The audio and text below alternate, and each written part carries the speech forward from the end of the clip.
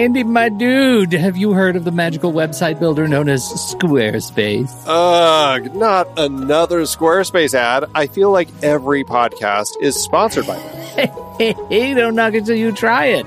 Yes, okay, it is overhyped, but actually it lives up to the hype. Squarespace is like a website fairy godmother. With a click of a button, your site transforms into a beautiful masterpiece. A website fairy godmother? That sounds interesting. What makes it so magical? Well, for starters, those slick templates make anyone look like a professional web designer. Pick one, customize the colors and fonts to match your brand, and voila.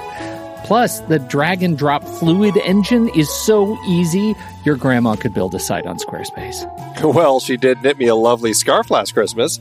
Maybe website design is next. Exactly. And when you're ready to sell your Nana's handmade scarves online, Squarespace has built-in e-commerce. Add a store with one click. Get flexible payment options. Then watch those sales roll in. And when she wants to teach others her steezy scarf skills, Squarespace's new courses feature is just the ticket. Nana can set up her curriculum and enrollments and payments in a snap and become the next e-knitting influencer. Oh, wow, you really sold me with the grandma angle. Sign me up for that free trial. Just go to thenextreel.com/Squarespace and transform your site into a beautiful Squarespace masterpiece. Well, thanks, Pete. Even though it's overhyped, Squarespace actually sounds perfect for Nana's site's needs. Appreciate the warning on the ads, though. I'll brace myself next time I listen to a podcast. Anytime. Let me know if you need any help getting that site up and running.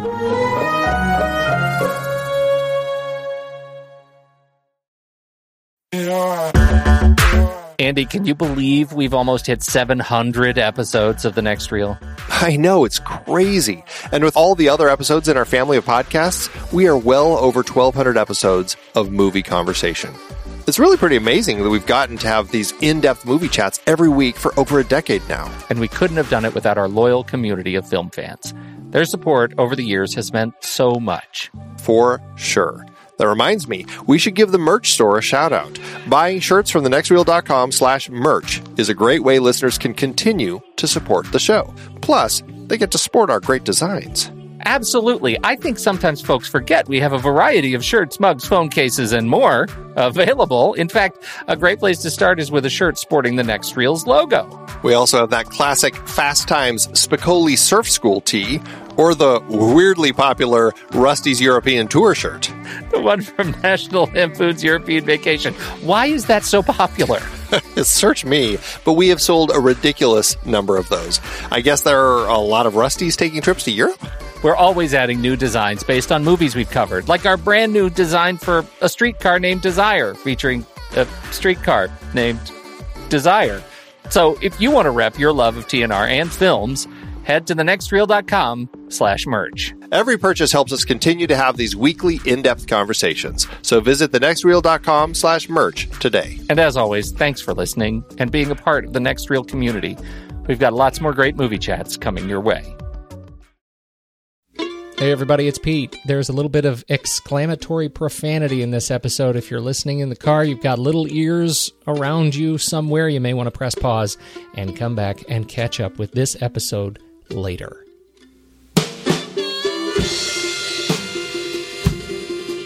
Welcome to the Next Reel Speakeasy on rashpixel.fm. I'm Andy Nelson, and that over there is Pete Wright. I'm Pete Wright. Each month on the Next Reel Speakeasy, we invite a guest from the industry to join us, and instead of serving up their favorite cocktails, they serve up movies that they love so that we can all talk about them.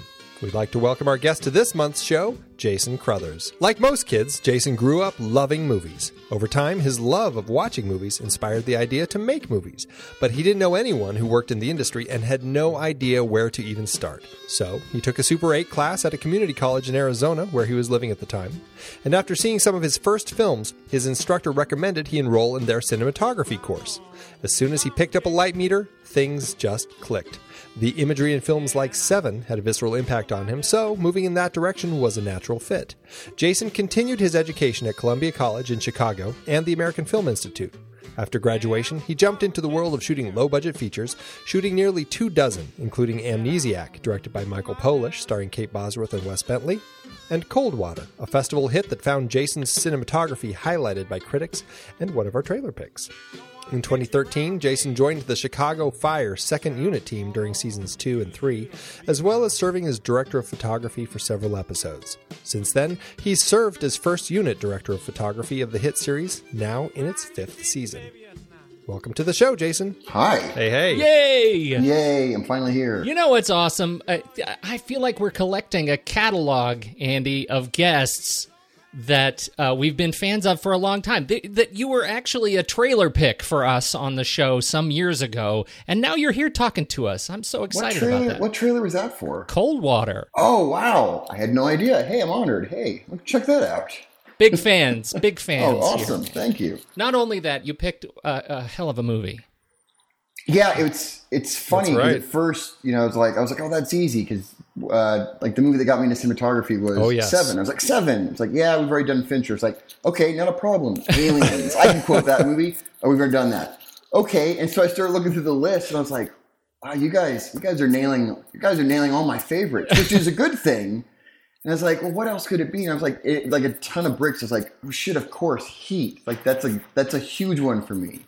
And scrolling through it, I was like, all right, I don't see that on there. I'm going to roll the dice. So, well, and it's funny because, we've done a series of heist films, and after you said Heat, Pete and I were like, why did we not ever pick that for our heist series? Heat in doing heist films. And it's so funny because I can think back. I have these visceral memories of the show over the last 4 years where Andy and I have mentioned how great fans we are of Heat, and that we've never worked it into the catalog is really frustrating. That's shocking, but I'm going to take it as a win because it means we get to talk about it today. He's here. I can feel it.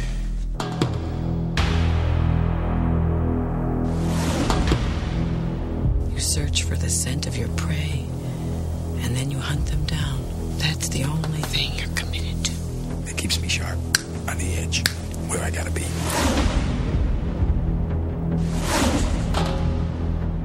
You want to be making moves on the street, allow nothing to be in your life that you cannot walk out on in 30 seconds flat if you spot the heat around the corner. No, my life's a disaster zone because I spend all my time chasing guys like you around the block. I do what I do best. I take scores. You do what you do best, trying to stop guys like me. Yeah, Heat is just a spectacular film, and Michael Mann is certainly the person to make it. What is it about this film that you connect to so well, aside from the fact that it's just such an amazing movie? See, now that I'm so excited to talk about it, I'm like, where do I start? I'm like a dog who's too excited. Like, I don't know, where do we go? I'm outside for the first time. Where do we go? Everything smells so great. Everything about them. I mean, you've got an absolutely brilliant cast, and you've got people that are like insanely talented in comparatively small roles. So like in a movie that, hey, this role, they're in 4 scenes in this almost 3-hour movie. So we put almost anybody in here. You've got some amazing actors taking these small roles. So the entire cast is spectacular. You've got Pacino and De Niro, who, the entire movie is fundamentally kind of about their relationship, and they spend so little time on screen together, but you got that great build up to that moment, and it doesn't disappoint. The soundtrack is great. The cinematography is brilliant. And it's just kind of the thing that I've always really respected about it is it's this sprawling, it really is a sprawling kind of epic crime drama set against Los Angeles. But it's actually a very small, intimate movie about, if you want to narrow it down, it's about 2 men, but it's really more about, the handful of lives and how they're impacted by all these different choices. So for me, I'm a huge fan, largely I think because it's a very small, intimate story about a handful of people set against this very, very big backdrop. And it's so much like what Michael Mann really loves to do in his films. It's kind of how people's working lives affect their personal lives. Yeah. And kind of that balance that people have between the two, and the struggle people have between the two, and trying to make both of them work when they're really passionate about something. Or the lack of balance. I think that's the other thing is in the attempt to balance it, if you're really passionate about something, about your work, in this case, these men going, right, we're passionate about our work, and they try to balance their work and their lives. And I think at a certain point, they kind of realize like, hey, our work is our lives. So we keep trying to balance going, how do we get to have both? When the reality is well, the thing that your work is also the thing that you love, so that is your life. You just have to learn to accept it. It's funny. Like, I found myself thinking as I'm watching this, Michael Mann, it feels like every one of these films, from Thief to Manhunter to Heat to Insider, Collateral, Miami Vice, Public Enemies, even the disastrous Black Hat, eventually we're all going to be able to look back on these movies as essentially biopics of Michael Mann himself. That's very funny. Or to a certain extent, you want to get one step even further, even Last Mohicans, sort of the same thing too. Yeah, it's you're the right. same idea. It's less of work and life, and there it's more of like a cultural identity. But it's the same exact themes in all those other movies. Right. Where does he fit into? Maybe this is just a cry for help. Maybe we should all go to Michael Mann and give him a hug. He needs an intervention. For crying out. I think it's actually good that he's making these crime films, because otherwise he might be one of these criminals. This is an outlet. That's what it is. You find out in reality, he's Wayne Grow, and Heat is actually modeled after him, and he's going out late at night and beating underage prostitutes in downtown Los Angeles. He's like, listen, that's my therapy. Don't judge me. Don't judge me. It's awful. Awful, but everybody needs an outlet? Is that what you say in this case? It's terrible. Maybe that's what he's saying. Maybe the Heat is a cry for help. Maybe that's what he's saying. Help. Absolutely. It's interesting. I'd forgotten just how much of this was inspired by the true story. Criminal Neil McCauley killed by one of Mann's friends, Chicago detective Charlie Adamson, back in the 60s. And it was one of these relationships that inspired this movie, that these are two men, that these are ideologically opposed guys, and yet they had this sort of respect and as has been said, fondness of one another in spite of their positions related to the law. And Mann has said, they had a kind of intimacy that only strangers can have. And I think that's such a fascinating, it's one of the things that the film does so well, that this is a relationship of great mutual respect, and it's carried off so beautifully by Pacino and De Niro. And it's such a well-earned point when they meet for the first time on screen, that we know that Pacino and De Niro are on screen for the first time together is epic in itself. So the fact that they actually pulled it off and made it an earned part of this story, it's just explosive for me. For me, we're going to jump right to the end of the movie for a second, but on that point, the end of the movie when after Pacino shot De Niro and they're out there in the middle of the LAX fields together, they take each other's hands. For me, I kind of feel like that wraps up the whole movie of we've been chasing each other, this cat and mouse game. You're ruining my life, I'm ruining your life. We've just been shooting at each other. All right, fine, you won, and we're going to have, like you said, this that intimacy of strangers of. As much as we're strangers, we're so disturbingly similar and alike that if I'm going to lie out here dying because you shot me, somehow that seems fitting, and I'm going to have this final moment with you. Yeah.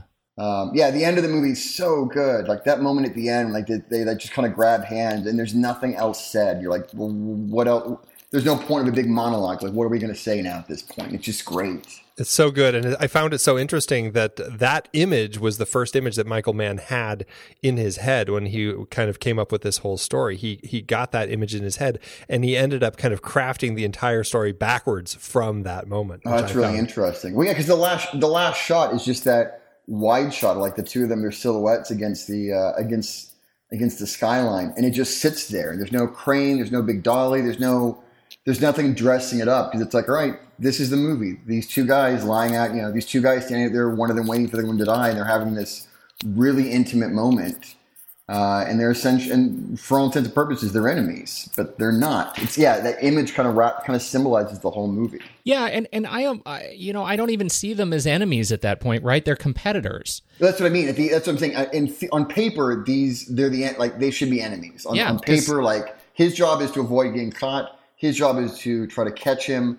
So on paper, they should be enemies. But at that moment, it's interesting. In the diner scene, Pacino makes a reference. He uses the word brother. And it's thrown away as friend, pal, whatever. But for me, it's always struck me it's a really interesting choice of words. Because I'm like, you guys really are akin to being brothers more than anything. You guys just happen to be in completely different ideologies. That's a great point. It's actually like some of those crime films where other filmmakers have told a story where it is two brothers and they've kind of taken each side of the law, and it has that same sort of vibe. It's so hard for other people in this film to really understand the level they're at and the whole reality that they set for themselves and the world that they create.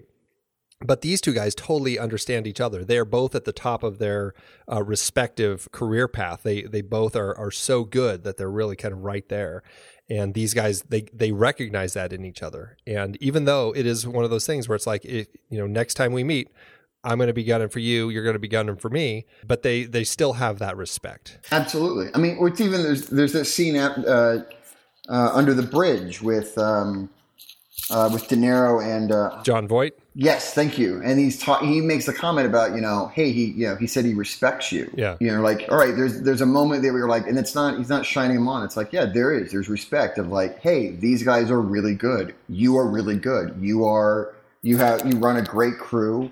You're excellent at what you do. To a certain extent, I think there's an enjoyment factor of, listen, if I'm going to be driving my third marriage into the ground and out all night and ruining myself, hunting somebody, I want it to be somebody that's worth my time and not some asshole or some idiot that's going to make it too easy. Like I want it to be worth my time and my talents.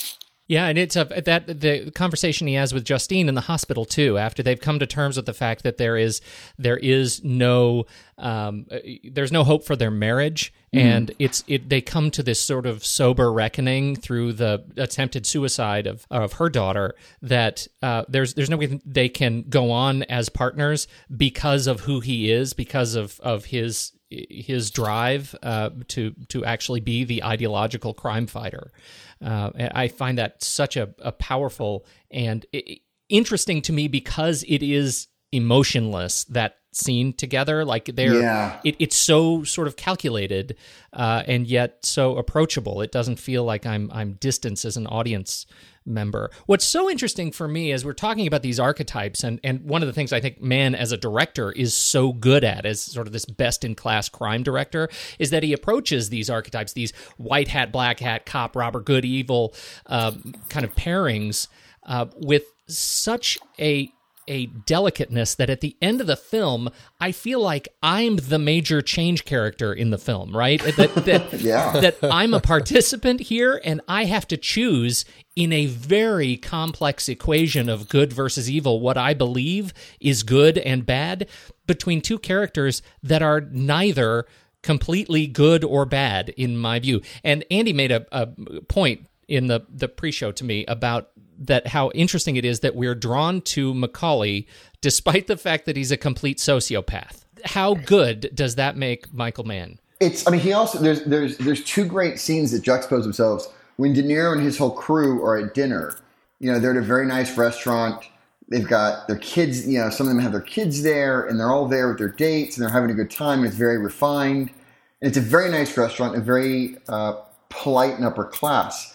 And then he juxtaposes it with all the cops are out with their wives and girlfriends, et cetera, and they're drinking too much, and they're telling stupid stories, and they're kind of making fools of themselves.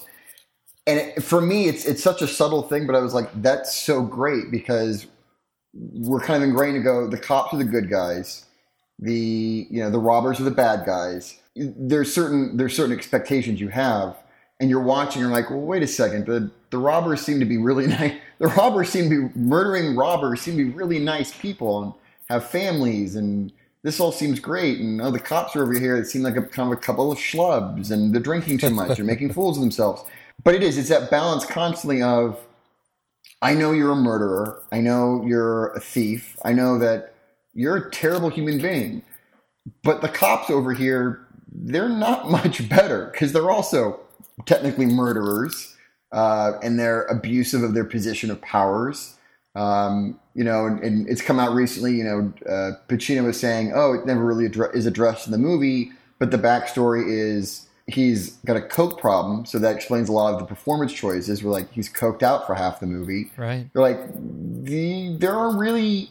The label of, good guy, bad guy only, I think, goes so far as, cop and robber. And then beyond that, you're like, yeah, after that, it's just a really broad stroke of gray. But I think he does it so well here because of this blend of character and the length of the story. I mean, it's a nearly 3-hour film. Yeah. We get to know so many different people. There are so many different threads that he weaves through here, and we see such a wide swath of the types of people in this world, whether it's somebody who's just been released and he's on parole and he's trying everything he can to make it straight, but everybody is pushing him down and it's putting him into a position where it's easier to go back into the life of crime. Or somebody like Chris and his relationship with his wife, where he's getting lots of money, but he's also has a horrible gambling problem and he's blowing everything. And you get such an interesting painting of just the way that people live. Not so much in the cop side other than Pacino, but you still kind of get this wide, portrayal of a variety of characters, which I think Mann does so well here. For me, actually, one of the most telling scenes for me in the movie, and it's sort of a throwaway scene, but for Macaulay, like kind of a good reference for who and what Macaulay's all about, is when he follows Charlene, Ashley Judd's character, to the hotel and kind of bursts through the door after she's had the affair with Hank Azaria's character. He's listening to all this and he's like, no, listen, what I need from you is you need to give my guy another shot. And if he fucks up, you know what? You're done. And I'll set you up. You get to keep your kid. I'm watching that scene again because I watched it the movie earlier this week, just kind of refreshed my memory. And I was like, it's equal parts like abusive relationship boyfriend, but also oddly noble of, I need you to give somebody of my crew one more shot. But if he fucks up, you know what? Then it's on him and I'll make right by it and I'll take care of you. It's so psychotic, but it's guided by such a specific, I think, sincerely good intentions. Again, it's such a small scene, but I feel like it's so indicative of I guess, the complexities of Macaulay's character. Oh, yes, because he's the aspirational character here. As the criminal, he's the one who is getting his emotional life in order. He's finding a relationship. He's looking forward to settling down and getting out. And all of these things are driving him toward the ideological good. Right? Yeah. What he's doing practically to get there is something that we can judge as bad, but why he's doing it, his intention is so it's the purity of the film, and I think that's fascinating. His delineation of his career path is so set. This whole mindset. You've got to be able to dump everything in 30 seconds. But the fact that he's going in there and kind of creating this relationship world for Chris, so that Chris can kind of, I guess, stay in his own good mindset as he continues working. I found that really interesting in that scene. Yeah, that's what I'm saying. Is like he recognizes that Chris needs this stability in his life. That's what he needs. So right. I'm going to help facilitate that because being a good person, he's my friend and I want to take care of him, make him happy. Being the boss of this crew, I need his head in the game. Again, it's also interesting, the whole that idea of being able to walk away in 30 seconds.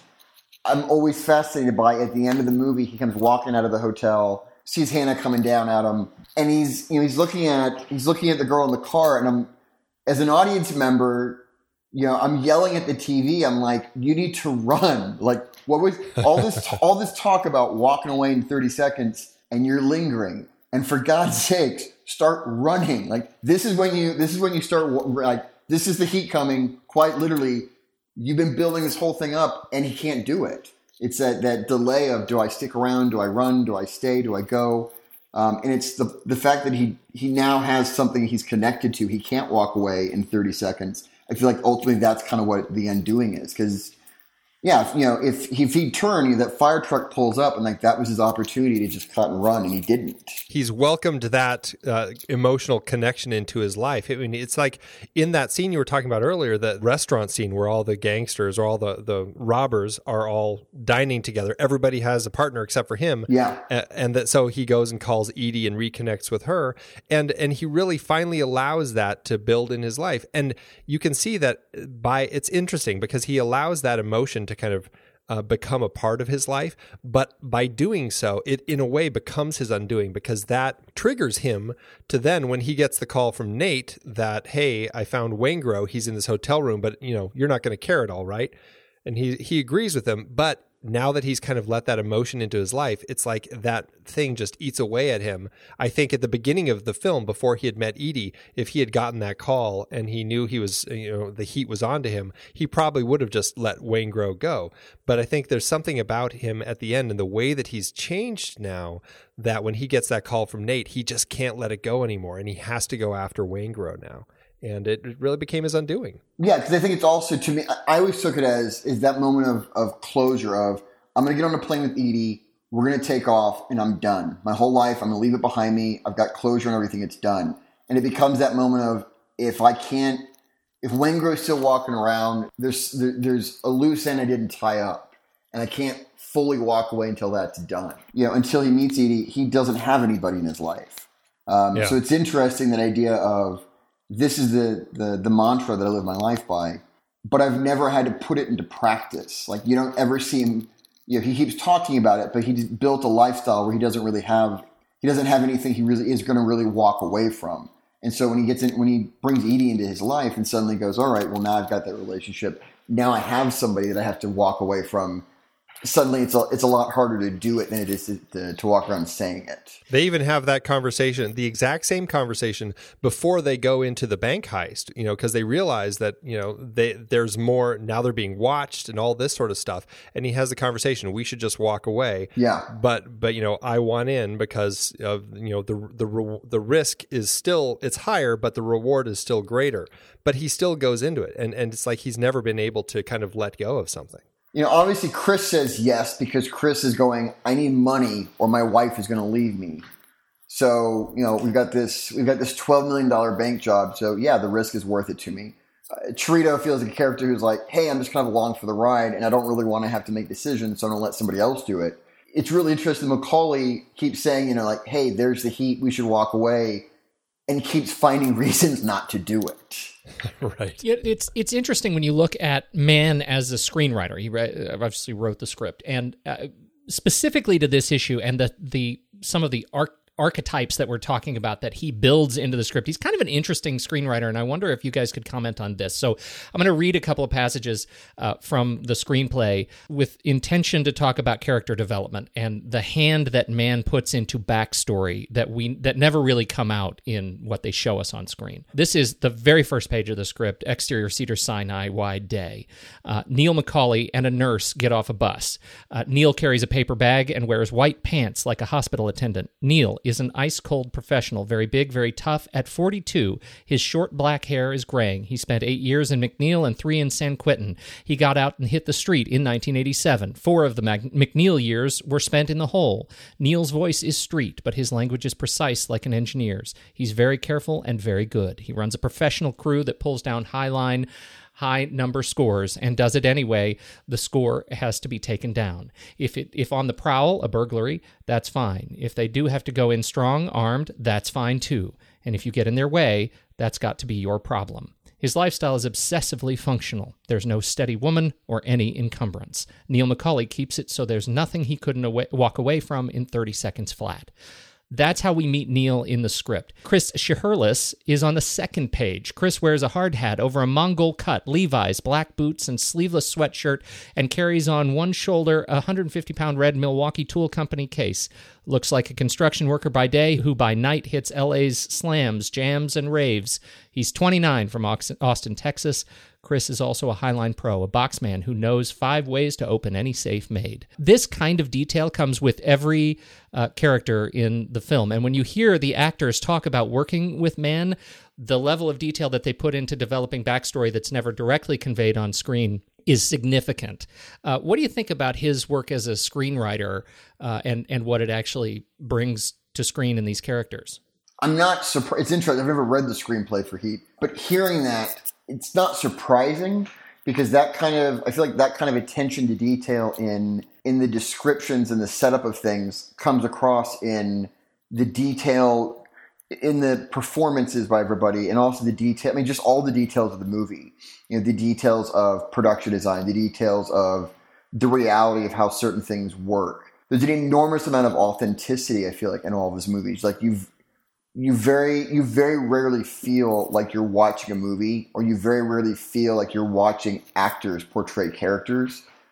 He creates it's not just performance, but I think he creates environments, and to a certain extent, it really is kind of world building of authenticity of this world of police and of criminals. Those details, although a lot of them, some of them are addressed in the movie very briefly, but even if it wasn't, I think all that kind of stuff comes across on screen through performance. Kind of unrelated to this, but I remember watching some behind the scenes thing with about Miami Vice, and somebody on the behind the scenes was talking about they were scouting in Havana or something. And Michael Mann pointed across the street at a car and said, "Oh, I love that car. We should have that car drive by in the background for this scene."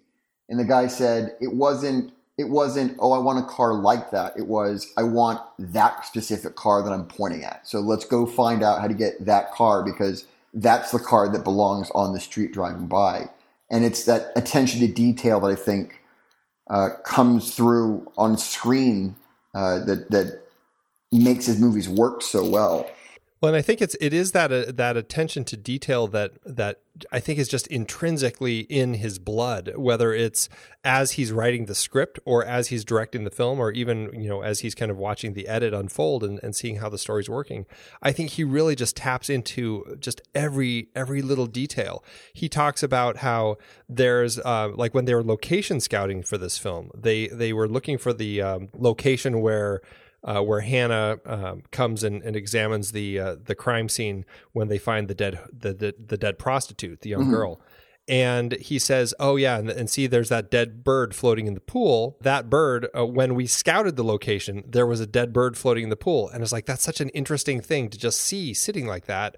And so when they came back, he had his art department put a fake dead bird in the pool so that he could have that. And it's just in the corner of the shot, just for a few fleeting seconds, but it's there. Yeah. And those are the things that he puts in. Like you said, it's the world building, the way that he creates this for us. And and that's also so great, because that attention to detail it's interesting, because that attention to detail, it's not for me, I feel like it's not just for the audience. It's not just for the audience of what do you see on screen? Because like you said, like dead bird floating in a pool, it's there in one wide shot. Almost nobody's ever going to pick up on that detail. But it's that attention to detail, that world building that creates an environment for the actors, so that as an actor, I feel like you walk into that environment and go, this is not a set. This is not a place that we just showed up and we're going to point some cameras at. This becomes a real, visceral, living 360-degree environment that now, as a character, I can inhabit. And I think so it's not just for the audience and the authenticity that shows up on screen, but I feel like a big part of that also is just creating an environment of authenticity for the actors as well, because I think the more artifice you can strip away from the environment of a set, the more freedom you give to an actor, and the more responsibility you give to an actor of, hey, we've given you a world, so you just get to inhabit it now, and we're going to watch and see what happens. Going back to locations, he had his locations department scour L.A. So much of L.A. has been shot in so many films, but he and this film had like over 100 locations, is what I heard, and he had his team find locations that nobody had ever seen before. I think in the over 100 locations, fewer than 10 of them had been filmed before, and I think that just speaks to, again, that kind of the detail and creating this world. No, absolutely. I'm in Chicago now on my current show, but before I came out here for the show, I've been in LA for 10 years. And watching Heat, I'm still watching it. I'm like, other than a handful of scenes, I'm like, I have no idea where that even is. I'm watching the movie, I'm like, I could not begin to tell you where that might even be in Los Angeles. I know I'm in Los Angeles. I know this movie is clearly like the architecture, the vibe, like everything about the movie screams Los Angeles. But yeah, there's locations I'm like, I've lived there for a decade and I've shot all over LA. And I'm like, I have no idea where that is in LA, but it's beautiful. I wish I could find it. One of the things we like to do on the show is try and find that sort of thematic connection between the first shot and the last shot of a film. I think this one, you've already talked about the importance of the last shot, particularly the importance, as Andy said, that the first image that Mann had in his head that informed the entire script. But how do we connect the very first shot and the first image we see with the last? And the first shot in this one is that smoky night train yard as the train kind of is pulling in, really bringing Macaulay into this story. It's interesting because that very first image, and that type of image pops up throughout the whole movie. That idea of that dark skyline, and there's some kind of piece of architecture or structure or an industrial thing of some sort. There's a lot of industry in the movie. That idea of like an industrial piece of architecture kind of jutting up against the skyline at night without any other people around it. Like that first shot is really about architecture and machines, and there's no people. It's very lonely. And the same thing at the end of the movie, if you took the very last frame of the two of them juxtaposed against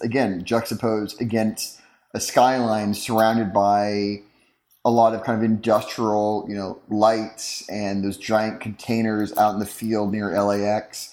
If you took Hannah and Macaulay out of that shot, it would be thematically, I think, the same thing as the opening shot. I mean, so if you take that idea, expand upon it, everybody in the movie is to a certain extent pretty lonely. Hannah is in a marriage, but they mentioned it's his third marriage, and it's not a good marriage. Macaulay is not married, and the person that, he gets Edie in his life at some point, but not really, because she doesn't know anything about him really, because he's lying to her. Chris, it's like, great, I'm married with a kid, and I'm constantly in fear of her leaving. Like, the whole movie is everybody's pretty damn lonely in this city. And as much as they keep trying to make connections, they're all missed connections. They're all kind of, everyone keeps kind of struggling and reaching, and no one's really getting any the type of connection or relationship they want. Primarily because everybody is making other choices that fundamentally go against those connections.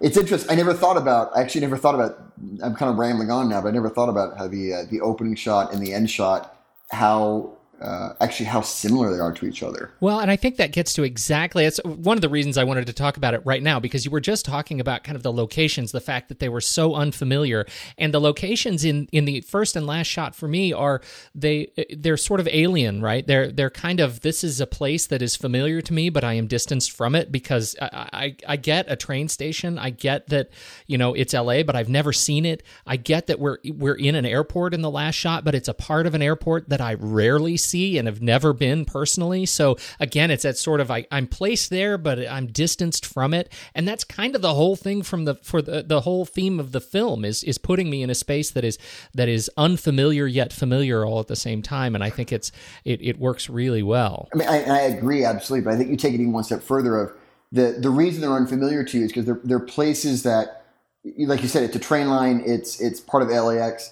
But they're the parts of the train line, they're the parts of LAX that very few people ever go to. Like, there's a very small specific group of people that ever go to those spot, like that spot on the train line or that spot at LAX. So they're kind of away from the mainstream. They're kind of isolated. Very few people go out there, and the people that go out there are out there to do a specific job that's, again, kind of lonely. So I think that's a big part of it is a lot of the locations you're seeing in the movie these are places that the reason they feel alien is because very few people have to come out here. And the people that do come out here for a specific reason to do a job, and then they leave. So they're very lonely places because of that. Yeah, you mentioned earlier there's a lot of industry in the film, and one of the things I think is so interesting about just the presentation of it is that this is showing me Los Angeles almost as if it's trying to show me Los Angeles as it is, right? This is a bank in Los Angeles. This is a refinery in Los Angeles. These are the things that happen in Los Angeles, not the Los Angeles that we see with the lights and the glamour and the Mann's Chinese Theater. And this is Los Angeles that is not encumbered by Hollywood. Heat is never going to be a movie for tourism. Right. Yeah, there's no Santa Monica Pier, there's no beach, there's no Hollywood Boulevard, there's no Santa Monica. Like, watching it is, again, because, I first moved to LA. It's like, oh, it's beaches, Mann's Chinese theater and celebrities on every corner. And after living there just for a few months, I lived in Hollywood when I first moved there, and I was like, wow, there's a lot of darkness and a lot of ugliness to Los Angeles. And watching Heat again, I was like, yeah, there's a lot of that movie. And I'm like, that's a very fair representation of a lot of parts of LA. And there is, as much as LA is, it can be and is a beautiful city, there's a lot of ugliness in LA as well. And as much as LA, makes up so much of the world here, obviously we've got an incredible cast of people here that really lend to it. I mean, just reading through the list: Robert De Niro, Al Pacino, Val Kilmer, Diane Venora, John Voight, Tom Sizemore, Michael T. Williamson, Ashley Judd, Amy Brenneman, Natalie Portman. I mean, the list just goes on and on. There are so many people in this movie, and they are all doing just great things here. Right out of the gate, I think, obviously, Robert De Niro and Al Pacino, those were two of the draws for Michael Mann when he started putting this together, and he felt that those two guys were those two parts. He went after them, and they both were interested. So I think he got exactly who he wanted for his two leads. I mean, they're great. Also, keep in mind, kind of going down that list, don't forget, you've also got Tom Noonan, does get and Henry Rollins, Henry Rollins, out of nowhere. Like, I actually had to pause, and I was like, "Holy shit! I forgot Henry Rollins is in this movie." That's what I was saying earlier. Is every single role in this movie is filled with one really talented, really interesting casting choice after the other. That also just bolsters the world between Pacino and De Niro as well, because they're surrounded by other great people. So you've got this, it's like, obviously they're the headliners of this cast, but they're, the people around them supporting them are the same thing, all kind of at the top of their game. Well, I mean, at some point you have to step back and ask yourself, why wasn't Heat the catalyst for Tone Loc's movie career?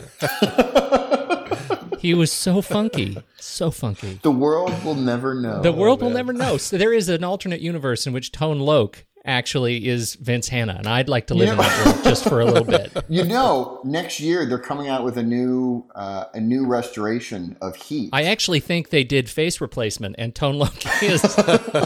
Oh, I'm so sad that's not true. Oh, I'm so sad that's not true. I'm wondering though, there might be time to start like an online petition to do a behind the scenes documentary about why wasn't Tone. What happened to Tone Loc? What happened? If I had more talent in Photoshop and a lot more time, I might try to make an alternate version with face replacement over Hannah with Tone Loc. I'm sad that will never exist now. But we can dream. We can dream. If anybody's listening to this with a lot of insane CGI skills, I will pay cash money to see this version of Heat. This is a thing that must happen. I'm putting this out there right now. You know what's funny? In all seriousness, this is I said how impactful this was, seeing De Niro and Pacino on screen together. This was a thing that for me in my age when this movie came out, this is a thing I really wanted to have happen. And it satisfied me. It had the weight on screen that the now absolutely abused pairing of Michael Caine and Morgan Freeman just never quite accomplished. I've watched the movie countless times. I've actually watched that specific scene over and over again a few times because the way it was shot has always been really interesting to me as well, because the whole idea of it's kind of famous now. They didn't rehearse anything, so they kind of kept the spontaneity of things. And they shot it with, I think, 5 cameras rolling all at once. They shot basically every single angle all at the same time.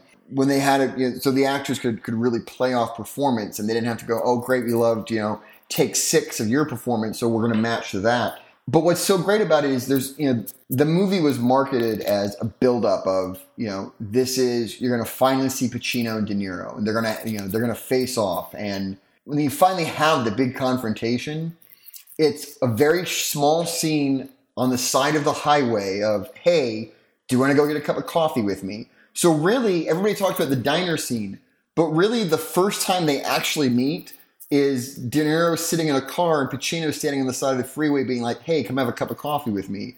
And then the following scene, I think the brilliance of it is that it's such a small, quiet scene. It's 2 guys sitting at a really nondescript, kind of shitty looking diner, having a cup of coffee. Like, it's so anticlimactic to what the buildup is. And I think that's actually what makes it great. And that most of the scene really lives in two close-ups of these two guys just kind of bantering back and forth. In its presentation, and I mean this in the best way possible, in its presentation, it's almost pedestrian. But because of that, because it's not dressed up, as an audience, you really get to just sit there and kind of soak it all in and see all the nuance of performance and the looks and all the subtleties.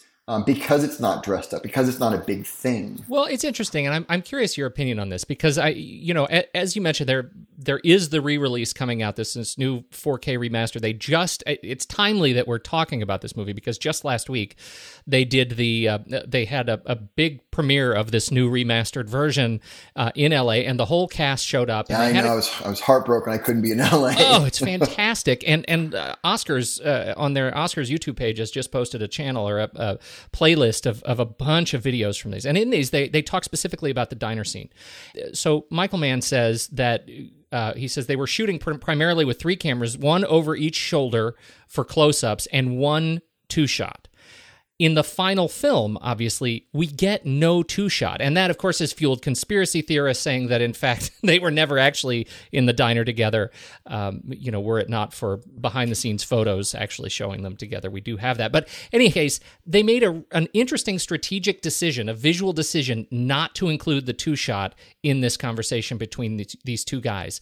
Why do you think that is? And do you think that, do you think it would have been stronger, or how would it have been different had they gone with a 2-shot? It's interesting. I haven't actually thought about it now that you mention it.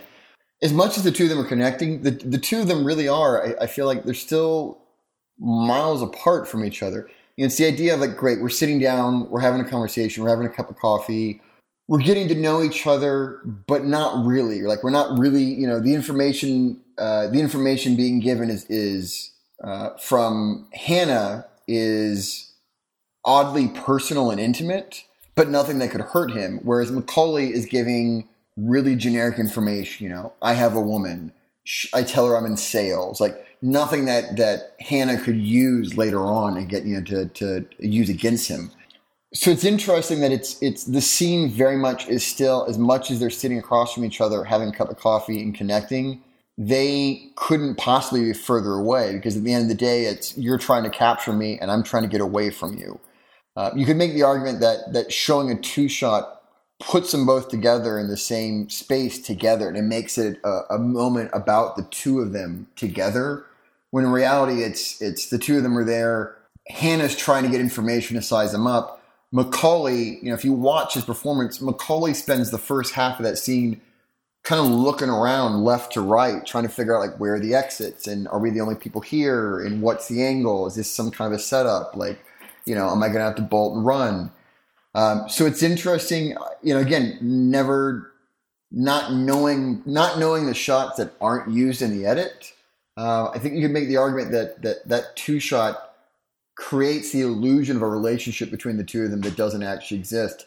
And if you go one step further, now that I'm thinking about it, I wonder if the only actual 2-shot of them together is the very last shot where they're next to each other, holding hands. I wonder if that's the only shot where you see the two of them in some kind of a wider shot together that way. That's what I was thinking, and that's why that's kind of been my interpretation of this. And I wasn't watching the film with that in mind, but I had the impression that Mann didn't want to give us that pairing of these two guys, like, really connecting on screen together until that last moment. Because, as you say, like, we don't want to imply a relationship that does not exist, when in fact at the end of the film, it's in his death scene that relationship does exist, maybe for the first time. Yeah. As authentically. Yeah, I never thought about that. Wow, that is great. I never thought about it until right now. I need to go watch it again and see if they ever are really in a 2-shot together. Yeah, I'm now genuinely curious. Like, now I want to go back and, like, turn the sound off and study the movie more and go, holy shit, look at that. Yeah, right? I think there's that goes back to, like, what we were talking about earlier, is that, like, the meticulous attention to detail of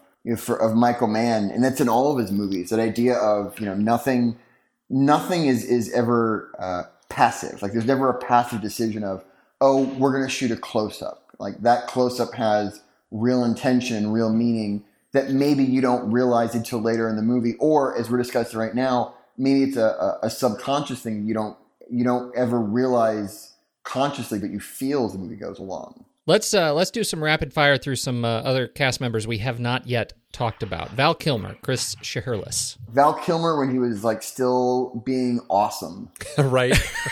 Although this was the same year that the Batman and Robin came out. Yeah, that's what he said this week. Or was it Batman Forever? It was Batman Forever, and it was this week at the event. He said, the most fun I ever had doing Batman was in prepping for heat. Yeah. It was funny. I was talking to someone last night about this. Years ago, I had a chance to shoot.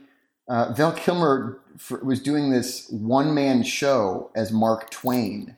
And it sounds kind of funny. You're like, wait, Val Kilmer as Mark Twain doing like a one-man, like 45-minute stage show.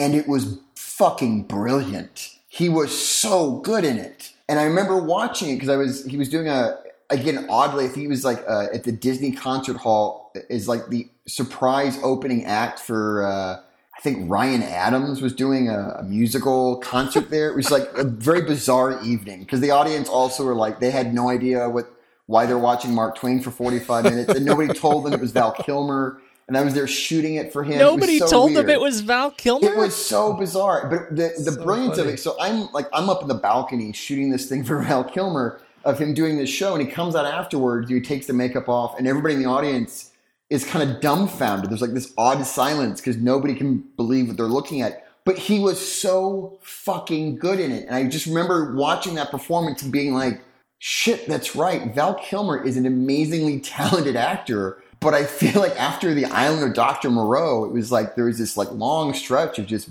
not great movies. Yeah, he kind of fell off the wagon of making great stuff. I mean, other than Kiss Kiss Bang Bang, I can't think of anything else that he's done recently since that's great. Heat. Yeah, one of my favorite scenes in the entire movie is between him and Charlene. Like at the very end when he shows up to pick her up, and it's just like his close up at the car. Her close-up of the balcony, she waves his hand away, and it's all told in basically, 3 shots. His close-up, her close-up, the hand wave, and it's so heartbreaking, and it's so good. Well, and so much of it is on the backs of both his performance and hers. They are just terrific together. By the way, can we also talk about how badass Val Kilmer is, like in the whole shootout scene? And the fact great. That, it's become famous now, he's shooting out that shootout. His rifle goes empty. Pops the clip, slaps another one in, and they've used that. Training facilities for like the Marines and police and special forces have used that clip as a reference of if you could reload in even half that time, you're good. Like, can we just talk about the fact that Val Kilmer trained so hard that he's making like professionals watch his footage and go, God damn, that guy's good. Yeah, total badass. He's great, and he's just as much a sociopath as Neil is. Yeah, and what's interesting though is when they come out of the bank, that whole idea of 30 seconds, like when they come out of the bank, what makes I think that shootout scene so shocking is how quickly he goes from 0 to 60. Like he's walking across the street, sees the cops, and there's not even a reaction. Like he just goes. You're like, oh, there's that discipline there that we've been talking about for an hour and 45 minutes. There it is in motion there. Well, and that's it, because that's what you get with, I think, both De Niro and Kilmer. You get these characters who are there. The reason they are able to move so quickly is because they were already there. I think that's in contrast to Tom Sizemore's Michael Cerrito, who he's the guy who's getting sort of the joy out of it. Like you see, he's already in the car at that point, kind of slapping he's like, we did it, hitting Dennis Haysbert on the back. And so you feel like he's the guy who's going to have to ramp up. He wasn't quite as serious, but in Val Kilmer, you have a stone sober guy. Yeah, it's the I'm not in the car. We're not driving away. We haven't gotten away with it. We're still in motion. Yeah. Yeah. Whereas Cerrito's in there laughing like, hey, the hard part's done. It's like, no, you asshole. Yeah. You're sitting in the car with a machine gun and $12 million. You still have to get away. But actually, I mean, it's going through the cast, like also like Jon Voight is again like just so good in the movie. Jon Voight, watching that movie, I'm like, I love my friends. I have great friends. I'm like, I wish I had Jon Voight's Nate as a friend. Like, that's the guy I want to know. He's such an interesting character. And I didn't realize this, but he's kind of based on Edward Bunker, who was a real life former career criminal and fence turned writer who actually, I mean, he's written a bunch of books about crime. He was a consultant on the film. He's acted in films. He was Mr. Blue in Reservoir Dogs. Yeah, no, he's great. Yeah. It's so interesting. And you look at Jon Voight as Nate and you go, oh, okay, yes, I can totally see it now. Like that connection is right there. Within that framework, you're like, oh yeah, totally. Okay, next one. Yeah. Yeah, he's great. I love seeing Tom Noonan. You brought him up. I mean, he's great. I love that just the little thing that, he's in a wheelchair but he's this guy who's like, he lives under these, under the radar towers and the satellite dishes and everything. And he's just, collecting information, putting these plans together. It's really interesting. And his amazing beard in the movie. Like, it's a pretty, but again, also like Natalie Portman, because I think, this was this was only her second movie after The Professional, right? It may have been. I mean, she obviously was just so young at the time. I mean, she was just doing such things. Yeah. Yeah, I think she did The Professional, and this was like only her second movie. And same thing, like she's just so damn good. Yeah, right away you can tell that she's just a child actor who already had an old soul in her. I mean, she carries a lot of heft in both of those films. And we've talked about Leon, the Professional, on this show before. And here you see that same depth to the character and just the darkness she has and just the struggle she has with this absent father. And I really love the moment where I mean, it's a terrifying, terrible moment, but when she's tried to kill herself in Hannah's bathtub at his hotel, you've got that conversation afterward with her mom, Diane Venora, and Al Pacino, where she's like, she chose you. You're the one that she connected to. You're the one that she was crying out to. I found that so interesting that for Hannah, particularly this guy who's walled himself off so much to having these kind of personal relationships, that connection, that kind of defense, he's always looking out for the daughter and he's always kind of frustrated with the father. And here he is with Natalie Portman's character having that connection with him. I just found that just so incredibly touching. Oh, by the way, let's not forget Jeremy Piven's one scene role in the movie as well. Yeah, right. Yes, pivotal. Totally random. Like that's what I mean. Like this whole movie's like, you're like, holy shit, that guy's in this movie too. Well, even Bud Cort from Harold and Maude, he pops up as the restaurant owner. I mean, it's like everybody is it. You're right. Oh, I forgot about that. I totally didn't realize that. I can't believe I'm the first one to mention Danny Trejo. I mean, come on, Machete. Yeah, right? Which, by the way, I love one of the few complaints I have about the movie is when they're having their little powwow about, do we walk away or do we stay? And everybody's talking about, what do you think? What do you think? And everybody gets like this moment of they all get their little moments of we're going to talk about it really side. And then they cut to a wide shot and they turn to Danny Trejo and he's like, yeah, fuck it, whatever. And they're all like, they all laugh about it. Like, okay, cool. And I'm like, well, wait a second. These three guys get to have a say and Danny Trejo's like, yeah, whatever, fuck it, let's go shoot people.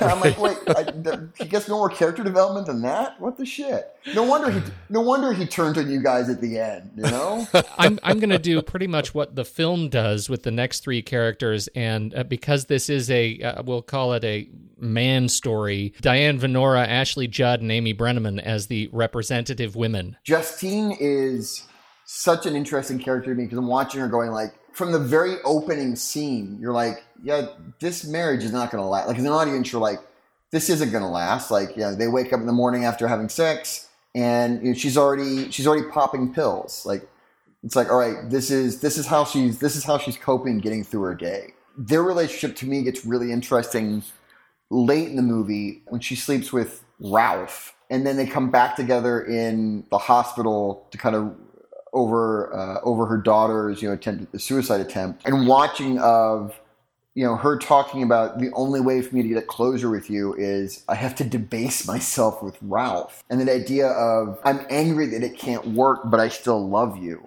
is really fascinating. Charlene with Ashley Judd, she's great. I mean, again, she loves her husband, she loves Chris so much that which is really, if you think about this, is actually pretty screwed up. She loves him so much that when she has the opportunity, basically comes down to like, hey, it's either Chris or your kid. And when push comes to shove, because if she waves him away and they pull him over and go, oh yeah, this is Chris, and they arrest him, then she loses the kid anyways. So if you think about it, she actually, when push comes to shove between choosing the man she loves and her child, she still sort of leans towards the man she loves at the risk of her child, which I always found really interesting. Like, wow, as much as you love your kid, like when push came to shove, you still rolled the dice on Chris. Amy Brenneman as Edie, it's always funky to me because she's great. I mean, she's great in the movie, but her character always threw me a little bit because I always felt like Macaulay says, "Hey, run away with me." Where she's like, "Oh, sure, New Zealand? Yeah, sure, okay, fuck it, let's go to New Zealand. I just met you. I don't know anything about you. Sure, fuck it, let's go." And it always was interesting, like, well, that was really sudden to be like, "Hey, we just met. Hey, I don't know anything about you, but sure, I'll pack up my whole life and move to New Zealand with you. Why not?" Especially because she's such a May to Robert De Niro's December. Yeah. Which, that always strikes me too. I'm like, God, she's, there's so much life for her to still be, seeking out, the graphic design, whatever it is that she's trying to do. And here she is just like, yeah, I'll go. That's one, I love Amy Brenneman. I think she is great in the film too, but I always wonder if I would have liked it more if it was somebody that I would have bought in the relationship a little more. You know what's interesting about it? All three of these women sort of play the same character on a continuum, right? With Diane Venora, we get, they're all broken in sort of the same way. Diane Venora is broken, that she's in a relationship that is already broken, and everybody has come to terms with the fact that it's over. Ashley Judd as Charlene is playing this character who's in the middle of breaking, right? Their relationship is breaking as we watch. And Amy Brenneman is playing this character that is, we know, because we've seen where this goes with these other two ladies, that her relationship will start and then will ultimately break. They're all demonstrating like the same sort of archetype of sort of negative relationships and negative stereotype of this sort of needy character. One of the criticisms that I read repeatedly in researching the film is that the film does not handle female characters well, and in some respects that's because that's the story Michael Mann wanted to tell. And because it's Michael Mann in general with his films. That's number two. He makes man films. Right? And number three is we have to acknowledge the fact that no one in this film is really treated all that well. Everybody is broken. And so, why should it be any different based on gender here? So, yeah, but it's interesting, the idea too of maybe as an audience, what we find interesting about Edie's character is of the three women that are predominantly featured in the movie, you can look at Edie and go, these other two are on the downside of what these types of relationships play out to be. You're just getting into it. So maybe as an audience, we're looking going like, oh, we know this can't lead anywhere good. We know that you should not be with Macaulay. You really should say no to New Zealand. You really should be more cautious. Well, and interesting too, I unintentionally left out Natalie Portman, but really isn't she also a part of this this sort of archetype of broken women? As a young woman, she's incapable of kind of moving forward without attempting suicide. Although that's an interesting one, because I always felt like that story was very similar to that, that Pacino, revealing like, a backstory that was never addressed in the movie was the fact that Hannah was a coke addict. And you're like, oh, well, the movie framed against that, there's a lot of things that make a bit more sense. With Natalie Portman's character, there's always that question of like, all right, there's an implication of some kind of a mental illness there, some kind of depression, but it's never really specifically addressed. So it becomes a matter of like, is that issue stemming from an issue with her father? Is that stemming from abandonment issues in general? In which case, Hannah is kind of contributing to that of, hey, my dad abandoned me. Hannah is also abandoning me. Basically, everybody in the movie is broken, whether it's men or women. Like everybody in the movie is pretty broken at the end of the day. No matter what, you're not going to get out of a Michael Mann film in a healthy relationship. Yeah, nobody's happy in a nobody in a Michael Mann film is happy. Everybody is miserable. Everybody's kind of unhappy. I'm saying maybe instead of starting a petition about Tone Lock, maybe we start a petition about people giving Michael Mann a hug. Maybe that could be... Just, if you see him on the streets of LA, give this man a hug. Hugmichaelmann.net. I'm going to go buy that right now. Well, I think that, I think it'd be important as a part of our conversation with you to talk about the cinematography here. I mean, Dante Spinotti is the cinematographer here, creating just a beautiful look. And obviously there's a lot of wonderful colors and just great, very well shot film. as a cinematographer, I mean, what's your sense of the movie and how they put this together? I mean, I think Dante Spinotti does beautiful work, period. But I think Heat definitely stands out because so much of the movie is so subtle. Like so much of the movie doesn't look lit at all. And it's making something look unlit takes so much work. Nowadays with digital cameras, it's very easy to walk into places, night exteriors are very easy to turn on the camera and go, well, digital cameras have gotten so sensitive now that you can do so much with so little. You can go out at night and shoot at night, without any light if you really wanted to. You can walk into a room and turn on a lamp in the corner, and sometimes that's sufficient light to shoot. This was back in 1995, before digital, still film. Not at all the case. So everything is very much lit, but none of it feels lit. And I think that's like watching Heat again earlier this week. I was just kind of reminded. I was like, wow, so much of this movie is so subtle and so understated visually that I think that's kind of where the beauty comes from, is that it often feels like cameras just rolled up someplace and started rolling. In reality, watching, I was like, there's so much work happening here to make this look unobtrusive. And there's something also great, especially the night work in LA, all that night work in Los Angeles. Everybody kind of points at Collateral as the kind of one of the first movies to show LA at night, the way it really is, with light bouncing off the sky and the sky pollution you get. Which is true, but watching Heat, that kind of that ugly blue, sodium vapor, orange, like all of those kind of heinous, ugly colors that you get in downtown LA at night or industrial areas that normally to the eye are so kind of garish and ugly, come across so beautifully. Like watching that movie, I was like, yeah, that's what LA at night feels like. Like driving through LA at night, turning the corner, going down the wrong street and going, oh, I don't want to be this part of town. Like all the places that the movie inhabits, that's what LA feels like. Maybe it's not necessarily what it looks like, and I think that's maybe what the better part of it, the big accomplishment of his work is, in addition to just being so subtle and so nuanced that it's very hard to point out. It's very hard to point and say, oh, this is a beautiful shot, because everything's kind of beautiful in a very simplistic way. Maybe the better compliment is the movie feels like LA. Like it may not necessarily look like it literally, but watching, you're like, yeah, that's what LA feels like at night. Like that's what 4:00 in the morning feels like in Los Angeles. There's so little handheld work in the movie. Really, there's a lot of Steadicam, but there's not a lot of handheld except for I think the shootout in downtown. That's kind of the first time you see a lot of. And even then, there's not a lot of it. It's interesting that you mentioned that. I wasn't even thinking about that, but it's certainly something that caught my eye when I was watching the very first heist when they break into the armored truck to get all the bonds. The bonds from Van Zandt. You've got this intense buildup to kind of, as we're seeing what's going on here, and we see kind of the pieces coming into place, and then when they knock the vehicle over with the rig and it crashes into a whole bunch of other cars, you get this very still shot. It's like it's amazing that they kind of cut this in there, but it's just a very still shot as a pole kind of tips over and a streamer that was on it just very slowly drifts down. I'm like, this is in the middle of like a big action scene, and they took the time for that.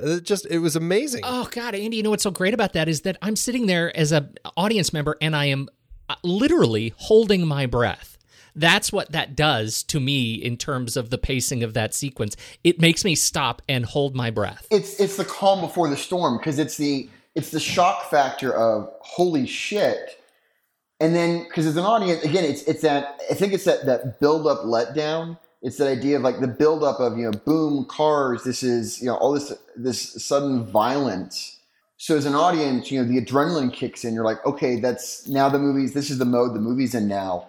And then you put that moment in there of stillness. So as an audience, you're like, well, wait a second. I'm prepared for this. What the shit is happening, and then they're right back into it, that kind of violence. It's the same thing, the bank robbery at the end in the streets of, we're walking out, everything's fine, and then Val Kilmer goes from 0 to 60. It's the same kind of shock factor, but I think the reverse of oh, we're going to take this moment of stillness and something that's almost comical, that streamer kind of floating down in slow motion before right back into, guns and masks and explosions, et cetera, et cetera. The other thing it is visually is it's an exercise in contrast for us, because so much of this film is plays out in very long lenses, right? Where, and then the contrast is we're going to stop and we're going to show you escape with a very wide lens, and we're going to show you the whole street, and you're going to get to take it all in before we jump right back in to look at the close-ups, close-up of masked gunman, close-up of ponytailed masked gunman, close-up of scared police officer.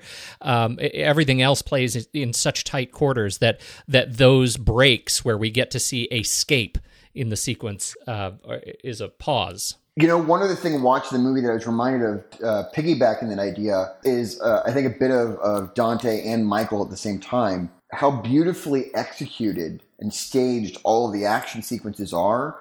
Because now there's such a prevalence to long lenses and handheld and this kind of keeping a certain kind of erratic energy on screen when you get into actions, big action scenes, and especially if the action's really big and there's a lot of ground to cover. It feels like more chaotic things get. And watching the movie again, all of the robberies, the opening with the armored truck, the shootout in downtown. What I think makes it work so great is you don't have that concept, you don't have that kind of shaky, erratic, handheld look that you find in a lot of modern action stuff. It's all fairly controlled, but more than that, as an audience, you're never lost on the geography. Like, you always know where you are within the sequence. You always know the relationship of where people are. You always know this person is here in relation to this person. I know where everybody's at. I know where all the action's happening. As an audience, you never lose a sense of geography. And that energy and the adrenaline and the excitement is still all there without resorting to, shaky snap zooms to kind of create false energy. And I think watching it, I was like, that's what's great to me, is that, this camera's, flying around in a Steadicam. There's a lot of cuts. There's a lot of close-ups. I feel the chaos of what's happening, but as an audience, I'm never confused as to where I'm at or what's happening. It's very precise in a lot of ways. And isn't that a case example in the closing sequence where we have this sort of chess scene, right? This chess game played out with the lights flying over and the these two guys dancing in the shadows at the end of this runway. And what really stuck out to me is the shot length of this sequence as we start with slightly longer shots, of these guys as they're moving throughout these small buildings at the end of the runway, and the lights are flying overhead, and the shots get faster and faster and faster. And I think, to your point of false energy, nowhere in here did I need the camera to start shaking around in order to give me that sense of energy. That energy was built with these two guys creeping around through cuts and shot length, increasing the frequency of shots over time alone. Good cinematography is so reliant, I think, also on strong editing choices, but it's not, and when I say that, I don't mean it's not just what choices are the editor going to make. It's the choices that a director and a cinematographer are going to make in terms of, we're going to do this shot that's then we're going to juxtapose this shot with this shot. Like, so much of cinematography is when you're shooting going, how are these two shots? How are these three shots? How are these 500 shots going to go together? Now, obviously, an editor comes in and has their own taste and their own ideas, but the initial idea becomes so important. So that idea of, like, going back to the armored truck, of, after the truck hits, we're going to have this big wide shot and we're going to let it play out for a moment. And maybe that streamer falling in was a happy accident. Maybe that was planned, but that shot and that kind of stillness of showing the full scope of what just happened before we're back into all those close-ups is such a great decision. The same thing at the end of, we're moving around, but there's not erratic camera movement. We're not spinning around the characters. We're not doing a lot of, like, crazy overhead shots. It does become a game of cat and mouse, of all these boxes look the same. So to a certain extent, as an audience, you do kind of get lost of, I don't know which box he's behind. I don't know, is he going to hop out and there he's going to be? And then when you finally do get your bearings, you're like, oh, wait, now I'm not confused. Okay, now I know where they are. So now at the very end, that's where the tension comes out from, I think, of I was confused first about where people were intentionally. Now I know the geography. So now I know that he's at that corner and he's approaching that corner. And at any moment, one of them is going to pop out and only one person can make it out alive here. You know, that's an interesting thing. It's really the fact that they do intersperse the longer, wider shots that give us the overall sense of geography that builds intensity for us. It's only once we know, as an audience, we know where these guys are in relation to one another, that we're actually able to feel nervous for them both. Yeah. And I'm going to jump back, kind of going back to something else with Spinati that I thought about. One of the things that I think is really stunning about his work in the movie too, just lighting-wise, in addition to just kind of how subtle and nuanced things are and how naturalistic, and again, I mean this in the best way, how like kind of, I shouldn't say always, but often almost flat and almost borderline ugly the lighting is. And it's very interesting because it's in a lot of ways, it's similar to The Insider, which again, Michael Mann and Dante Spinati, like the idea of, in that movie, like they do the opposite. There's a lot of like really harsh lighting and a lot of really hard light and a lot of very vibrant and colorful.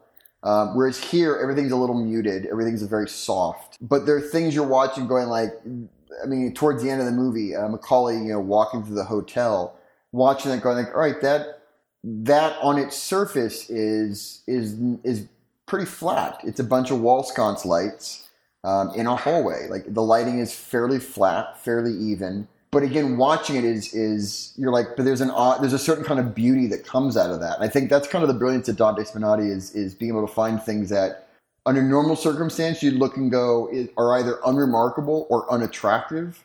And he finds kind of a brilliant way to frame those in a way that you look and go, oh, that's actually beautiful. I've never seen it that way before. We talked a little bit about that in our last speakeasy about Fat City, which takes place in Stockton, California. And boy, they do an amazing job of making you kind of, well, at least making me kind of fall in love with a lot of the ugliness going on. Yeah, there and place. that's so. I mean, again, Conrad Hall, like it's always interesting to me how much work it takes to make something look like you didn't do any work.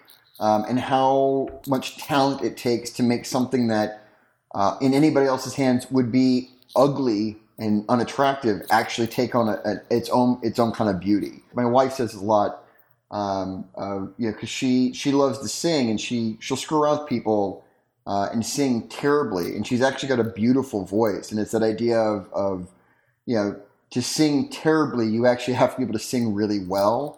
Right. So it's that kind of inverse thing. If somebody can watch and go, oh, that movie looks completely unlit and natural, like they didn't do anything. I'm like, that's probably the biggest compliment you can give to a cinematographer, because it takes so much work and talent to do that. The cinematography, I mean, obviously this is a long movie. They shot a lot of film, and like you said, this was filmed back in 95. They had to have a team of 4 main editors working on this to cut this thing together. What I find interesting, there's this website that we haven't looked at in a long time, Pete, but Cinemetrics. Yeah, Cinemetrics, they actually have people who go through a movie and average out the shots, so you can get a sense of how many or how long is the average shot length in a movie. Just as a comparison, I thought it would be interesting to look at. In this movie, the average shot length is 4.4 seconds, which seems pretty short when you hear it that way. But then when you compare it to The Rock, which came out the following year, directed by Michael Bay, that's at 2.5 seconds. And then we've talked about the Bourne series on this show. The Bourne Identity is at 3.6 seconds. Which is a leisurely 3.6. I'm like, I really would have thought oh, you're talking about the Bourne Identity. You're talking about the first one, right? Right. I was going to say, like, Bourne Supremacy, are we like into fractions of seconds? Yeah, Bourne Supremacy drops down to 1.1 second is the average shot length. That sounds about, I actually would have thought it would have been shorter. I thought they would have been like decimal points at that point. I know. Ultimatum, they're at 2.1. They came up a little bit. Oh, they doubled it. Oh, impressive. Yeah. And Legacy, it wasn't Greengrass in that one, but it was back down to 1.3. So they went pretty short for Legacy. I feel like you're making commercials at that point. Right, exactly. So this 4.4 seconds average shot length feels awfully snail paced. Well, and doesn't it really fit into one of the things that Mann has said over and over? This is not a genre film; it's a drama. Right. Yeah. And it at 4.4 seconds feels dramatic. Right. But it's interesting because it is. It's this we've talked about it's this kind of sprawling epic crime thriller drama thing. If you take all the giant action set pieces away from it, to a certain extent, it's, I don't know, this, again, in the alternate universe where so many other beautiful things exist, such as Tone Loc playing Hannah, in that same alternate universe, it'd be interesting to see this movie with Pacino and De Niro not playing a cop and robber, but playing some other parts that are also direct opposition to each other. Like, to a certain extent, the movie really is, it's a drama that happens to have some action pieces in it. But you could take those action pieces out, and I would still argue that the movie, dramatically and story-wise, performance-wise, would still be just as strong. This movie's practically Dead Poets Society. Alternate universe movies here. I'm telling you, this show is an incredible resource for aspiring YouTubers. It's a brainchild for alternate universe movies that have to be made. I demand it. Right here. Yes, indeed. Let's talk about the music a little bit. Elliot Goldenthal does the score, and I mean, he comes into this with kind of an avant-garde, especially for the time, score that it doesn't really have themes. It's just vibes. It just gives you a sense of what's going on. Same thing with the music, and Michael Mann is really a filmmaker who likes just a lot of really interesting tracks in his films. The music in this film works so well, both the songs that he picks and the score. I just find it such energetic pieces that give such life to it. It's also like such iconic music. Like some of that, you know, like the bank robbery. You know, when that first shot of Macaulay walking into the door. You know, and that kind of industrial and the drum beats hitting over and over again. Like you hear the first 2 seconds of that music, and immediately you're like, oh, that's from Heat. Wow, I really want to go rob a bank right now. Like that music is just so, it's very iconic, but you're right. It's what I love about it too is kind of going back to that idea we were talking about earlier of architecture and industry play such a big part visually. Like almost all of the music and the soundtrack feels very industrial. It feels very kind of metallic and artificial, and it feels like the locations in the movie. That's really interesting. It really does tie into everything Michael Mann is doing, creating this world. Yeah, and the song at the end that plays over the end scene of them, you know, the two men holding hands out in that field. That scene plays well by itself, but with that music, I think that music really ties together and makes that scene really sing. Like without the music, the scene is strong. With the music, that scene wraps up the whole movie, and you go, okay, that's the ending. That's the ending that I wanted and the movie deserved, and I'm satisfied with it. Yeah, that track, that's God Moving Over the Face of the Waters by Moby. Yeah, it's a beautiful song, but more than that, it's like you said, Michael Mann does in all of his movies. There's a heavy reliance in a good way on music. But I think it's done, especially Heat, just so well of the music is really matching the visuals, which is really matching the themes and the tone of the whole movie. I have to say, you know, just a little bit of a heartbreaking bit of awareness that the other Moby track on here, New Dawn Fades, which was originally Joy Division, I like Moby's version better, and it's probably because of this film. So, with apologies to Joy Division. I mean, if I recall, I mean, this is now a while ago, but I think this may have been the first time I heard Moby at all was in this movie. Oh, wow. Might have been for me too. I'm not sure when did he really kick off his career? I don't even know. Moby special event, next real special event show. That's right. Well, that'll be coming soon. Yeah, coming soon. This film, weirdly, did not get any Oscar nominations. And I don't know if I'm saying that with surprise or not. Because, I mean, it's a genre film, I guess. It's not the sort of thing, especially in 95, that you would have seen getting any Oscar nominations. But even, I mean, I kind of came back to this going, oh, well, I'm sure it got a nomination for like best sound mixing. Best editing, something like that. Nothing, not a single award nomination for this film. It got some, minor sorts of nominations in other film critics things. I don't know. It surprised me. Did it surprise either of you? It's funny. It's surprising. Like you hear that now, you go like, what the shit? How did that happen? And it's shocking, and it's a crime. And you get outraged, and you go, yeah, but there's such a long history of some brilliant things being totally overlooked. I mean, it's the Gordon Willis never being nominated for an Oscar. It's the, Blade Runner didn't get nominated for an Oscar for its cinematography. Right. So just, you look, there's a track record of movies that I think we look at nowadays, decades after the release, when you go, this is kind of a miniature masterpiece that holds up today better than ever. And it's still such a big influence for people. But when it got released, it didn't get any love. There's a reason the last week, everybody from the movie got together, for a 25-year anniversary. And now, 2017, was it 27 years later? They're re-releasing the movie yet again in 4K. It's like they don't do that unless it's a movie that has such relevance. And it's such a good, powerful movie. Yeah, it has the staying power. Yeah, on one hand, I'm out. I hear that, and I'm outraged. I'm like, that's bullshit, and what the hell, and how does it happen? And we should start a letter writing campaign to have this retroactively fixed. But I'm like, yeah, but no, because I'm going to go spend my time for the the Tone Loc version of Heat, and instead, I'm also going like, there's such a long history of that kind of thing happening that I'm actually not surprised. Well, and I think the important thing is that, even if it didn't get nominated, it is a film that is going to linger. This is a film that will stick in people's minds long after the fact. And even Michael Mann, he's recently started a book company, Michael Mann Books. And one of the first 3 books, which I believe they're actually working on right now, is a prequel to Heat. And it's going to be kind of the formative years of all of these characters, which it's a story that people latch onto and love and want to keep being drawn back into. How badly do you want that to be a Netflix original? Oh my God. I was just thinking, so I was like, holy shit, please tell me that Netflix just heard that and bought that up. I would be sitting there with like a pizza and a 10-pound bag of popcorn and just binge watch it all damn night. That would be amazing. Andy, how did it do? This film did well for itself. This film was released December 15th, 1995.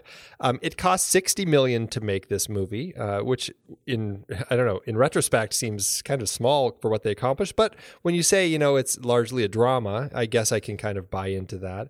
I couldn't find anything as far as its print and advertising budget. So, but domestically, it ended up making about $67.4 million and internationally about $120 million. So all told, it definitely made its money back and ended up with an adjusted profit per finished minute of about $1.1 million per finished minute. And that is a film that's, 172 minutes long. Stellar. That's pretty great. Which, by today's standards would probably still make it a colossal flop. So. Yeah, right. Well, I think with all of that said, now is the time for us to rank it. Let's do it. You head over to flickchart.com/thenextreel and you will see our list of all the films that we have ever ranked on this show. We're going to do it this week. We've got a little trio here. So we're going to rank this film and see where it lands on our list. So first up, we have Heat or Oh Brother, Where Art Thou? Heat, please. Heat. Definitely Heat. Definitely. All right, next up, Heat or Never Let Me Go, another speakeasy movie we talked about. Heat. Yeah, it's definitely Heat. Never Let Me Go was lovely. It was lovely, but it's not Heat. It's no. It's not Heat. I like George Clooney, but it's no Heat. So, yeah, right. All right, next up, Heat or The Matrix. Getting a little tougher here. I'd have to go Heat still. I'm Heat. I may say The Matrix, but I don't think it really matters. It would be a principal loss. I feel like Matrix is, it's like you watch and go, that was fun. Okay, I don't need to watch that for a few more years. Okay, next up, Heat. Oh, this is, now it's getting real tough. Heat or Children of Men? Oh, wow. Yeah. That's, son of a... I'm gonna... Wow. This is what we call a flick chart hate crime. Oh, that's just cruel. Why would you do that? I'm gonna go Children of Men. I have such an affinity for that movie. Children of Men. Yeah, I'm saying I gotta Children tell you, of Men. I'm surprised. I'm Heat all the way. I know principled loss. Okay. But I'm definitely Heat. They're both great. Yes, movies. both great. All right, Heat or Snatch? A very fun movie. Heat. I'm gonna go Heat. Yeah, I'm gonna say Heat too. I'm gonna say that quietly because my wife loves the movie Snatch. So if I were to say that and she'd hear me, I'd be sleeping on the couch. So I'm gonna go for Heat. All right. Heat or Casino Royale? We're getting a lot of speakeasy episodes one on this after one. the other. Heat or Casino Royale? Oof. Oh, I feel like these are kind of unfair because it also depends on your mood, you know? Oh, no. Let's be clear. They're all unfair. They're categorically unfair. I still, kind of one-track mind. I'm still going to go with Heat. Pete? I can only say this because I've already wrestled with it on my own flick chart. I am Heat. I'm really torn. These are all just brutal. I'm gonna go with Heat also, although I could say Casino Royale on a different day. And next up, Heat or Room, the recent Oscar nominee. Oh, Room. For a second, I was like, wait, Room or The Room? Oh, I was like, that's a totally different experience. I was like, wait a second. Now we have an intro. Now it's gotten really interesting. I'm like, hold on. Can we somehow find a world where those two movies coexist together, like some kind of crossover hybrid? That's just crazy. Again, if there's some YouTuber out there with some amazing skills, here's an opportunity. You're welcome. I'm going to go with Heat. I thought Room was a really beautiful movie, and I loved it. But as triumphant as you feel at the end, the beginning of it is so heart-wrenching. I'm like, I just don't need to feel that bad about myself over and over again.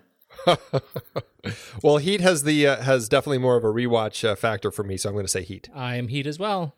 All right, next up, Heat or Butch Cassidy and the Sundance Kid. Oh, this is bad people. You're just bad torture. People. Who makes this website, by the way? I need names. Do not question the algorithm. Do not question the algorithm. I feel like this is how Skynet starts, right? Like the slow torment. This is it right here. I'm gonna go with Butch Cassidy. I am also Butch Cassidy. All right, I'm Heat, but Butch Cassidy takes it, and there we are. That really shot up here. We are at number 18 on our flick chart ranking. 18 out of 262. So that is a pretty solid spot there. Nice. We also do a Letterboxd ranking, Jayson, letterboxd.com/thenextreel. And this is just out of 5 stars. I'm guessing that you're going to give this a 5 out of 5. For Heat? Oh, yes. Yes. Oh, yes. This would definitely be a 5 out of 5 for me. Yes, me too. A hearty 5 stars. Yeah, definitely for me. This is, Michael Mann really at the top of his game. I mean, he's just a stellar filmmaker, and this is just, I think, I'm always torn. I think Collateral may be my favorite Michael Mann film because I just really enjoy that one. But boy, these two are just they're neck and neck. You might be the only other person I have ever met that enjoyed Collateral. I get so much grief. I'm like, Collateral's a really good movie. And everyone's like, are you kidding? And I'm like, no, actually, Tom Cruise is really good in it. Like, it's actually, for what it is, actually, I think Collateral's a really good movie and really enjoyable. Oh, yeah, absolutely. I love that movie. I've stopped saying it out loud because I get so much grief about it. So it's become like my little personal, like late at night, I close the blinds and I make sure, make sure the windows are shut so nobody can hear me, in the dark watching Collateral on headphones. And watch it in shame. Well, you can come over and watch it anytime over here. Done and done. I'll gladly put it on. And then we can go give Michael Mann a hug. And oh, Michael, you need a hug. You also need to put Tone Lock in more movies. Come on. Yes, indeed. Well, so Jayson, thanks for coming and joining us on the show today. My pleasure. Thank you so much, guys. It's been a lot of fun. If people want to learn more about you or track you down on the internet, do you have a home on the internet where people can dig in? I have a website that is being redone right now. Not as fast as my agent would like it redone, but it's being redone. It's just JaysonCrothers.com. You can go there and see stuff that I've done and see what I've been up to. And well, now we already talked in the introduction what you are actually up to. What do you tell us a little bit about what you're up to and are most excited about right now? I'm still out in Chicago on season 5 of Chicago Fire, and I'll be here. The season goes all the way until the end of April next year. So that's what I'm up to now, and I'm excited. It starts airing in October. I'm excited for it to start airing because we do some really amazing things for considering it's network television. We do some pretty amazing things every episode. So I'm very excited for everybody to see that, and it's just an amazing group of people. So it's it's always cool to work with people that you really like and respect, who are great at what they do, and you get to work with them and do really awesome stuff. Do you get to work on the crossover episodes when they roll around? Well, now that there's 4 shows now, so there's Chicago Fire, Chicago PD, Chicago Med, and they just started shooting the 4th show, which is Chicago Justice, which is a legal show. There's like the big advertised crossover episodes, but almost every episode is sort of a mini crossover because we shared cast between shows. So on any, last night we had cast members from one of the other shows in some of our scenes, and we share some of our cast with the other shows. So every week is sort of like little miniature crossovers. And then once or twice. How brilliant is that? It's pretty great. I mean, it's interesting because being in the middle of it, it's very easy to lose sight of the scope of things. Occasionally, I'll step back and go, "Oh, this is actually 4 totally different shows playing on different nights on NBC. The 4 of them combined kind of create this entire little universe of characters and stories that carry over between 4 different shows and all these different cast members." Yeah, talk about world building. I just find that so fascinating. And again, now they've added the Chicago Justice, it just keeps getting bigger and bigger.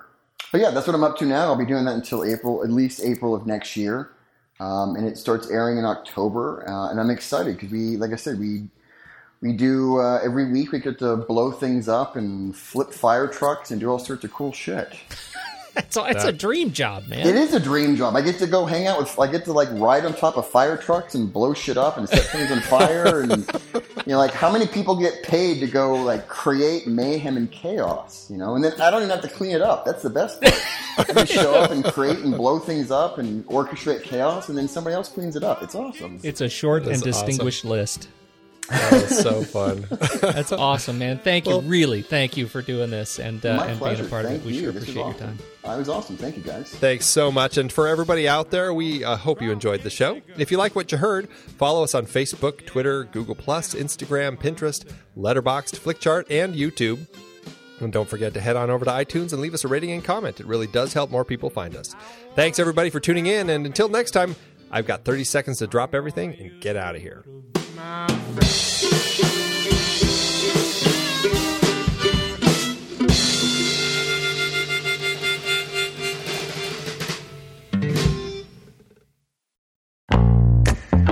I love having these wonderful chats on movies we like with all these industry guests talking about some of their favorite movies. So many great conversations on that show about so many great movies. We have so much fun having these conversations, but producing the show week after week does require a lot of work behind the scenes. If you'd like to help support our efforts, one easy way is by using our Originals page when shopping for books and movies that we've covered. Your purchases made through our links give us a small commission at no extra cost to you and allow us to keep having these incredible conversations. The Originals page at thenextreel.com/originals links to the source material for all the adapted film discussions on the Next Reel's family of podcasts. Purchasing through our links supports the show. It's your one-stop shop for Amazon and Apple links where you can buy your copy of the original source material. Original material for movies we like, movies like Casino Royale, The Silent Partner, Never Let Me Go, Silver Linings Playbook, There Will Be Blood, based on Upton Sinclair's Oil. I believe it's Oil! Oh yeah, I forgot the exclamation point. Plus, by using those links to buy your next read, Apple and Amazon show us a little bit of love, which allows you to support our family of shows with minimal effort. thenextreel.com/originals. It's a great way to support the show and find your next page turner. That's right. Head over to thenextreel.com/originals to pick out your next read and dig in today.